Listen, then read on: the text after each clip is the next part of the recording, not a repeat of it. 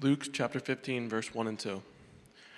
Now the tax collectors and sinners were all drawing near to him, and the Pharisees and the scribes grumbled, saying, "This man receives sinners and eats with them."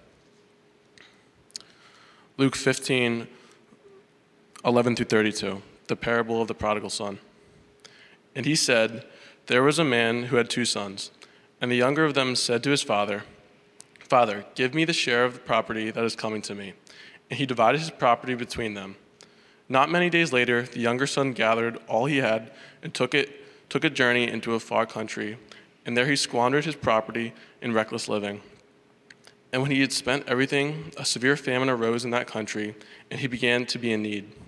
So he went and hired himself out to one of the citizens of that country, who sent him into the fields to feed pigs.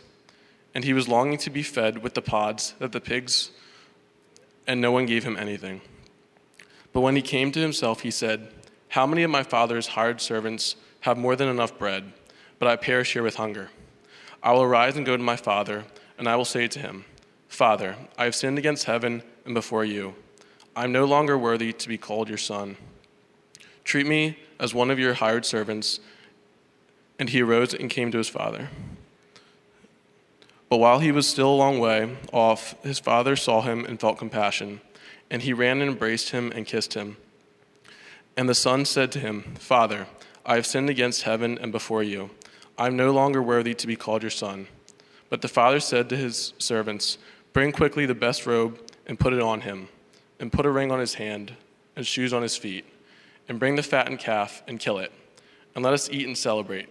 For this my son was dead and is alive again. He was lost and is found,' and they began to celebrate. Now his older son was in the field, and as he came and drew near to the house, he heard music and dancing. And he called one of the servants and asked what these things meant. And he said to him, 'Your brother has come, and your father has killed the fattened calf, but because he has received him back safe and sound.' But he was angry and refused to go in.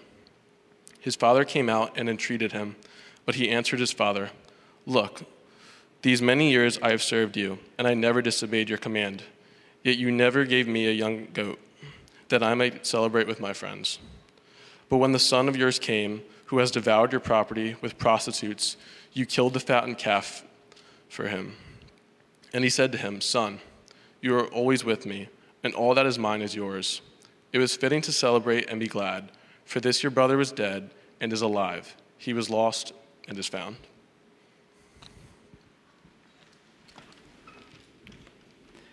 Thank you, Carson, for reading my assumptions on this morning, particularly with that passage. My assumptions are that you have an appreciation for that story. Most likely, most of you have heard that story before. And I'm also guessing that you understand and can appreciate, like pretty quickly, what's going on, the heart of God in this as the prodigal leaves, and the father waits, and the prodigal returns, and the father welcomes, and the older brother is angry, and the father goes out to him. I think it's one of the most profound stories. As a matter of fact, I don't know that there's another story that Jesus has told that has more impact on my life than that one. And I'm guessing that maybe, for many of you, this may be your favorite story that Jesus told. Is there anything new to add? My guess is probably not. But is there any way that we could see this in a fresh way and something strike us in a new way? I'm almost positive that can happen today.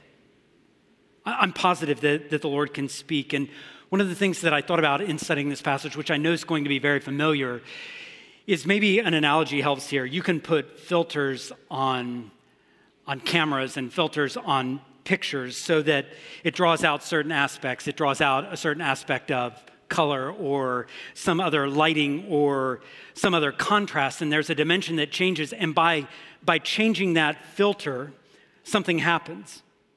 By changing that filter, you begin to see some things differently, even though you've been staring at it. So I think we might know the story. It might be very familiar to us, but there might be some fresh things that we can see just by changing the filter. And the filter I want to use today, I want to call it a counterfactual filter. Counterfactual, which just means it's a claim or a question that goes contrary to a fact. Counter a fact. So it's a little bit, I understand it's not quite the exact definition because this is a story Jesus told, and he's told, although the fact that Jesus told the story is a fact, this is a fictional story. But I think by just changing some of the dynamics of the story, asking some what if questions, what if this had not happened? What if this wasn't the case? I think by throwing that filter on each dimension of the story, I think we're going to see some things in a pretty fresh way. At least I hope we do. So remember the background. Before we begin to ask the what if this story had been told differently, remember the background. There's a pretty wide audience that Jesus has, and it grows, and there are lots of people that are around Jesus. People are coming to Jesus, and it seemed like whenever there were large crowds of people coming to Jesus, there were also people complaining about people coming to Jesus, not wanting that, not appreciating who Jesus began to attract. And so Jesus tells a story here. He tells a story of two sons. He says in verse 12, this story, the younger of the sons said to his father, "Father, give me," which definitely in that culture, probably not in any culture is that acceptable to just kind of make demands of a father, but certainly not in that culture. "Give me the share of property that is coming to me." So the idea is, Dad, in my mind, you might as well be dead because all I want is what you have. Give it to me now. So again, I want us to throw a filter on some of this story. And the first question, kind of counterfactual question I want us to ask is, what if the younger brother had appreciated the father's love? And what if this younger brother had never left? What if he had appreciated the father's love, and what if he had never left? What if he stayed? What if he flourished in the Father's house? What if life was peaceful because he knew, I have a Father who demonstrates regularly how much he is out for my good? What if that was the story? But what we know is that's actually not the story. The younger brother does leave. In the story in verse 13, it says, and I hope you have your Bibles with you. Not many days later in verse 13, the younger son gathered all that he had and he took a journey into a far country. There's some appeal for him in leaving. He wanted more. He thought he could get more. For him, what he wanted to do and who he wanted to be was greater than what he thought of the Father's love for him. As I read this story, it's almost like, and this just hit me as I was reading the story this week, it's almost as if he leaves and there's like no even speed bump as he's going out the door. It's just, he says what he wants, he gets what he wants, and he takes off. It's almost as if there's no logic, only emotions rule, and he's oblivious in some ways. Maybe I see this more as a parent. He's oblivious to how much pain he is going to cause his family. How many restless nights there are going to be because of decisions like this. In real life, clearly, these things happen. You feel like you're not getting everything you want, you need, you deserve, or you could have. So you need to explore, you need to find yourself, you need to find your way, you need to not settle. It's often pretty self-serving. I don't really care about everybody else. What I care about is me. If I'm not happy, I don't really mind torching every relationship I've had and hurting everybody around me. I'm going to get what I want to get. Does it have to go that way, though? Do we have to flex our self-dependence, our autonomy? Whatever walking away looks like in your mind, you have to realize that it is first walking out on a God who loves you and has demonstrated that love to you. Before you walk away, before you decide like, yeah, I'm just kind of not wanting to do this anymore. Before you do that, have you done any hard work pursuing hard questions? And have you done it like with other people? Have you done the hard work of relationships? And are you willing to see things from a different perspective? It's like, no, I really am not. My mind's made up. I'm going to walk out. The question is like, what if this were different? What if the younger brother never blew everything up? What would be sad is after reading the story, you choose to blow up your own world and everyone else's simply because you choose to ignore the signals that God is sending you that he deeply loves you. Do you know that you don't have to leave to appreciate that the Father loves you? You don't have to leave and be estranged from your Heavenly Father to appreciate his love. I know that because I didn't have to be estranged from my own dad, my own earthly dad, to know that he loves me. I didn't have to go through that. And I don't know who's listening today, but maybe you just need to hear, like, you don't have to walk that path to know your Father loves you. What you do need to do is what I need to do is regularly remind myself that God is for me, he's not against me. He loves me and is committed to 100% what is best for me, even when it's tempting to think, yeah, I think there's a better story, that I'd actually like to live in a better story than what I have. And I might be missing out on something. So thanks for the love, God, but I think I'm going to do things my own way. You don't have to make that decision. You don't have to walk down that path. What if? Those are the questions we're asking. Let's keep reading the story. The story says, actually, he does leave, and he spends everything. And it says in verse 16, he was longing to be fed with the pods that the pigs ate, and no one gave him anything. Which makes me ask another question. That question is, what if the world actually had been satisfying enough? So again, this is like looking at it through a very different filter, but what if the younger son leaves, and what if the world had been totally satisfying? What if he could just keep on living a life of sexual sin? What if he could keep on living a life of selfishness and recklessness? And what if he could do that because there's actually zero negative consequences? What if that's the way it worked? What if he found himself so completely happy, completely satisfied, that he looked at his life and said, I couldn't ask for anything more. This is exactly what I want. What if it worked out like that? But the facts are, it never works out like that. It never does. That's not how it goes. The harsh reality that the story represents is that the world that he envisioned and maybe had dreamed of and pursued, the world that he had even written off his family and blown up relationships for, it massively overpromised and then devastatingly underdelivered. Not many days later, verse 13, the younger son gathered everything that he had, and he took a journey into a far country, and he just squandered his property in reckless living. And when he had spent everything, a severe famine arose in that country. And he began to be in need, so he went and hired himself out to one of the citizens of that country who sent him into his field to feed pigs, and he was longing to be fed with the pods that the pigs ate, and no one gave him anything. See, what you see is this massive free fall. The Bible's just telling us this is the way this story goes. It may not be the way Hollywood would tell it. It may not be the way it seems like on Instagram, but this is the way the story goes. It's like a total free fall. Their relational ties are cut. He left and he goes to a far country, so all the benefits and privileges and advantages and resources that he would have had with his father, they're all cut off. And then there's this unpredictable circumstance, and there always are, right? You never can anticipate everything. And so a famine hits the land, which, I didn't account for that. And then it says he began to be in need, those first signs. And then he has to assume responsibility. Like all his friends that were ready to party now are not so ready to party. They all leave.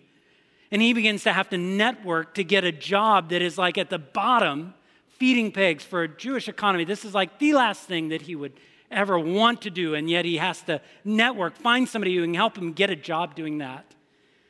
And every time his stomach growls, it says he's hungry. Every time that happens, it's a reminder of, you left it all. You blew it all up for this. In real life, this is the way the story goes. What promises freedom regularly enslaves. This is the way the story goes. When what you think will make you really, really happy comes with this crazy high price tag. What you think you can control, you actually can't. What you think will actually be your preferred identity doesn't ever really help fulfill you. What you think will set you apart actually just humiliates you in the end. And the crowd moves on because you're no longer that interesting to them. This is the way it goes. You can tell yourself, because like we've all had people, we've all had friends, or maybe we've even been that person that tells himself, you know what, I'm just gonna check out, or I'm just gonna leave him, or I'm just gonna ditch her, and actually then everything will be so much better. But sin always complicates things. You think you can choose your own reality, but there aren't guarantees there either. What will help you more clearly see that the things that promise a whole lot in the echo chamber of your brain seem to make total sense? But like you just walk one step down that path and you realize that isn't what I expected. What's going to help you? What's going to help you there? Who in your life shoots straight enough to you that's going to tell you, yeah, don't do that? And will you listen to them when they tell you that? Don't go down that road. What if the world had been satisfying enough, but it wasn't? So what comes next? The story says in verse 17, when he came to himself, or when he came to his senses, he said, I'm going to arise and go to my father. And the question I want to ask there is, what if he had actually been too proud or felt too guilty to ever go back home? What if he were too proud or felt too guilty to go back home? It's a very different picture if his sins and his stubbornness and the condition that he has doesn't change. He's isolated, and simply out of pride he says, I'm not going back. I don't want to do that. I won't do that. But that's not how the story goes, right? That's counterfactual, because he actually did choose to go, and he did humble himself. In verse 17 it says, when he came to himself, he said, how many of my father's hired servants actually have more than enough bread? But I perish here with hunger, so I'm going to rise and go to my father. And he gets his speech ready. He's going to say, Father, I've sinned against heaven before you. I'm no longer worthy to be called your son, so just treat me as one of your hired servants. And he arose and came to his father. There's just clear words of repentance, clear words of brokenness. I've sinned. I'm not worthy. No excuses here. And he's thinking about how good some people have it. And it's interesting, like the good life that he imagines is not the good life like, I remember the good days when I was partying hard and everything was great. The good days that he remembers are the days that his father's servants have back at home. And he says, that is the good life. They never had to worry about anything. That's his memory. So he goes back home humbling himself. Does that happen in real life? It does. Too often, though, too often my heart will tell me, like, you shouldn't have to admit you're wrong. You shouldn't have to do that. There's nothing in me that enjoys that, right? Nothing in you that enjoys that as well. And yet, even though I don't want to ask for help, even though I don't want to ask for forgiveness, when you actually see someone humble themselves after a big mistake, I'll tell you, I don't know that I see anything quite like that takes that kind of courage. You see someone who is recognizing their part that they've contributed to a failed marriage, and they own it, and there's no caveats, there's no disclaimers, there's no even 50-50, they own it. You see the person that admits, like, I understand that my wandering and my decisions hurt people. I'm so sorry for that. When someone owns it so clearly, like, I don't know that there's anything quite like that. It just feels almost as you hear them, a huge weight is lifted, or there's this boulder in the middle of the road and it's just moved out of the way. There's something about that seems so amazing when it's done right, when someone's really ready to receive correction and listen and do the real work of changing, not just like, well, I'm sorry if you had a problem with it, or I'm sorry you were bothered by that. But there was this and that. No. None of that when someone just says, I've sinned and I'm sorry. I realize I've caused the pain, although I may not know a fraction, but I'm sorry. When someone owns that. What would be so sad to me is if my pride kept me from acknowledging that I'd messed up when on the other side of it is so many good things. If I just, because I don't want to tell them I'm sorry, the relationship stayed broken. And I was entrenched in my own isolation and despair just because I cannot bring myself to say, you know what, I'm sorry. I didn't handle that right. I'm sorry because I did this. The beautiful part of this story is that he humbles himself and he leaves to go home, and what awaits him, the story says, but while he was still a long way off, his father saw him and felt compassion and ran and embraced him and kissed him. Another question. What if the father, instead of welcoming, chose to be stingy with his welcome? Again, I think we can appreciate the story so much, and maybe we just get comfortable knowing, oh yeah, the father's runs to him, has compassion. Of course he does. But what if it had gone a different way? What if it was a completely different picture? The father could handle this in a couple different ways. He could go, yeah, that's nice and all that you came back, but frankly, I don't want to ever see your face again. It could be complete rejection. I don't want you here. I don't want you back.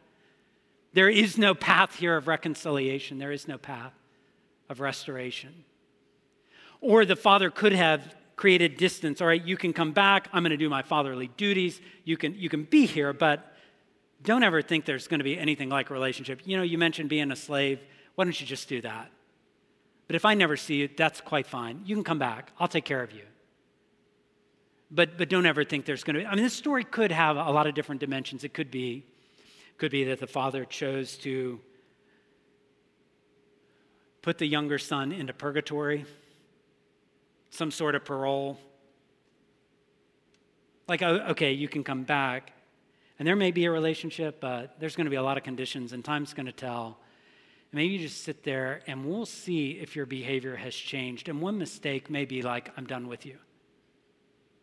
But instead, maybe we haven't appreciated how full the welcome is. The father chooses to welcome. The relationship is restored. Of course, time will have to heal. But in the story, it says while he was still a long way off, his father saw him, felt compassion, ran, embraced him, kissed him. The son said to him, the son had this speech like he'd probably rehearsed a million times.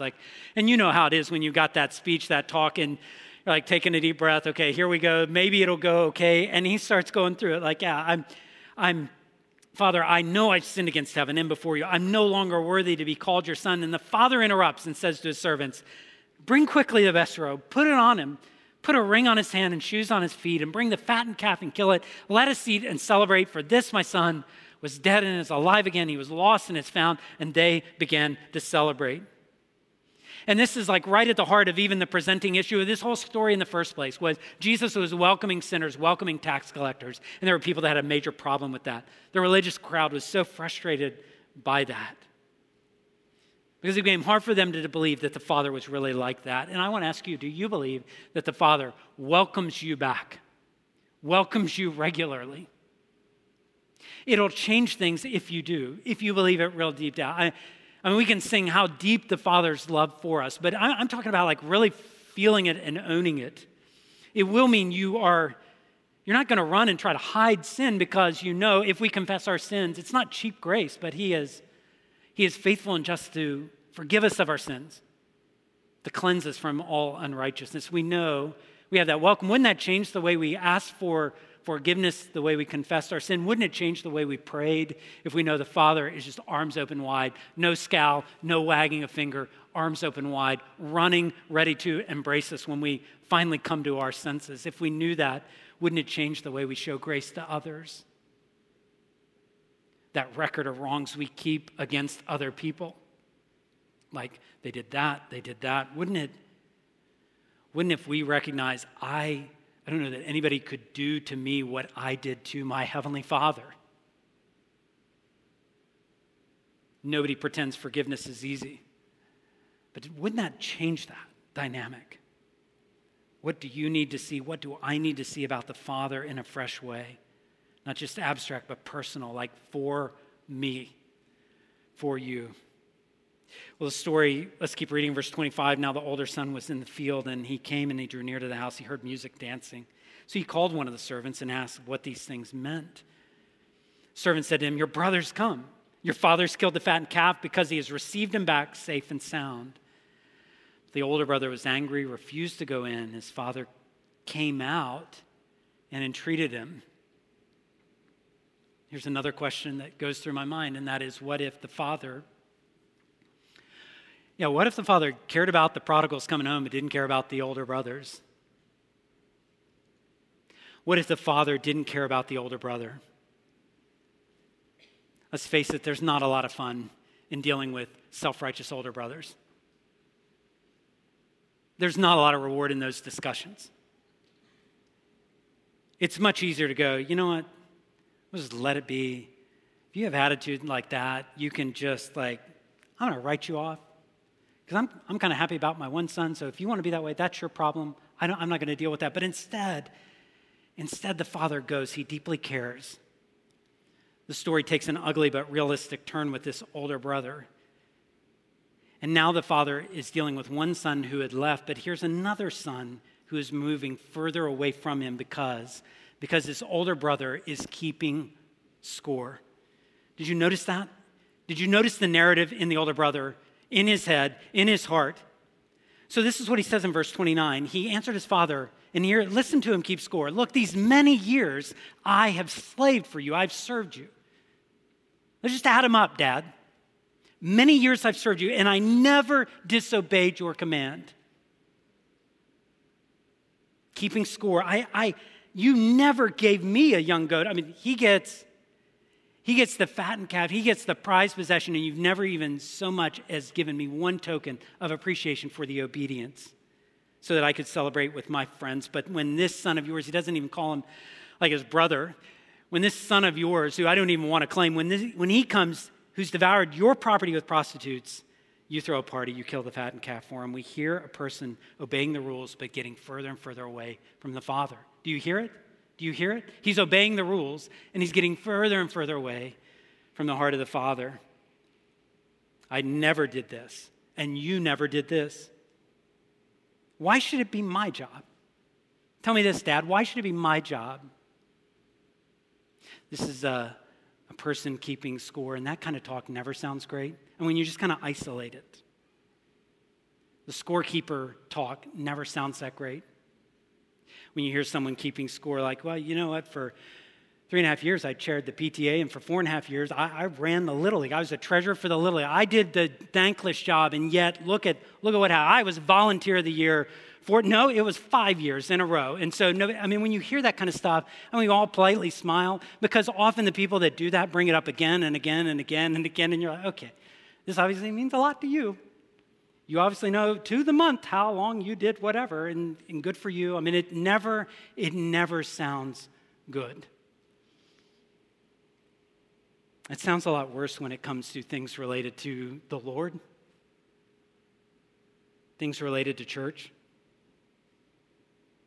We can be honest, these kinds of things are said around church environments, aren't they?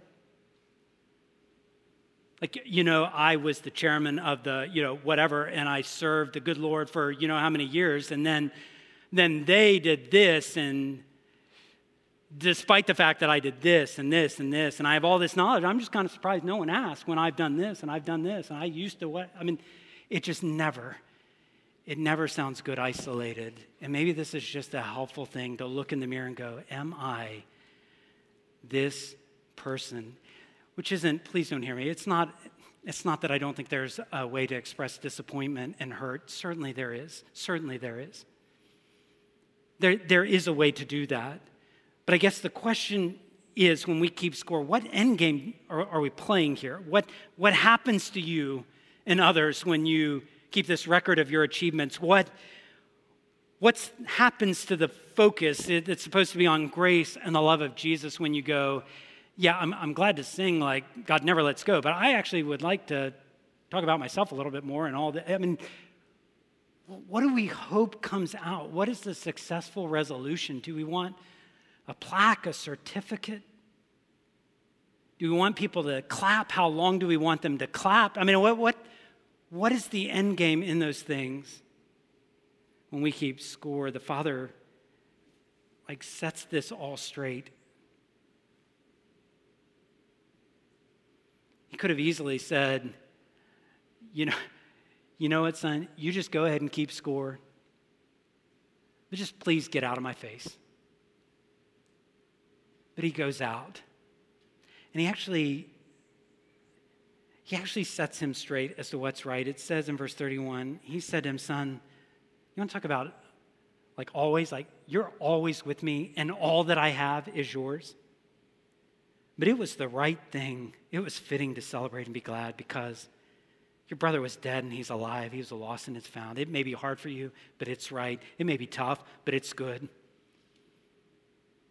And your path to seeing the goodness of the Father's welcome to prodigal may be eyes open to a new aspect of how much your Father loves. And maybe, just maybe, you get a window into seeing how much he loves you. What would be sad is even after the Father came out, you still go, I'm not going into the party. Have you in some ways taken on the older brother? It's tempting.